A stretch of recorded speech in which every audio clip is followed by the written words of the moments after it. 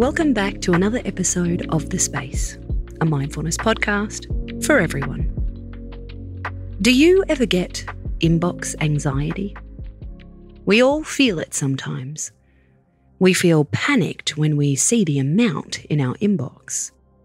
We worry about saying the wrong thing or being taken in the wrong way.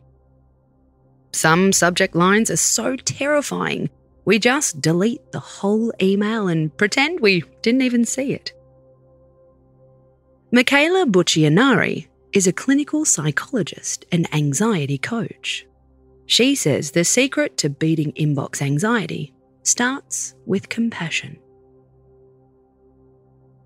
When we're feeling anxious, it's easy to get pulled into an all-or-nothing thinking, she says.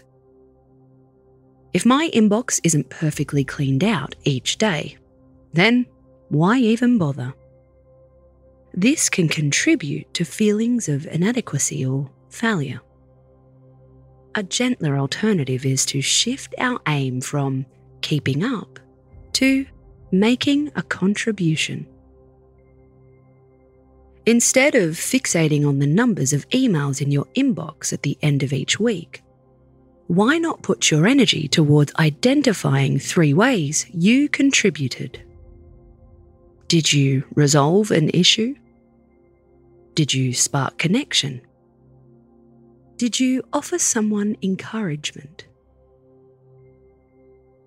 With practice, this will help you cultivate gratitude for the email boundaries you're setting, says Michaela. We love this idea because it takes pressure off perfection.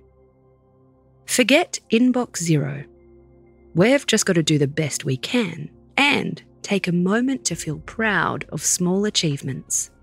As for that time you put a kiss on an email to your boss, it's time to let it go. Some email memories you just have to archive. Space out.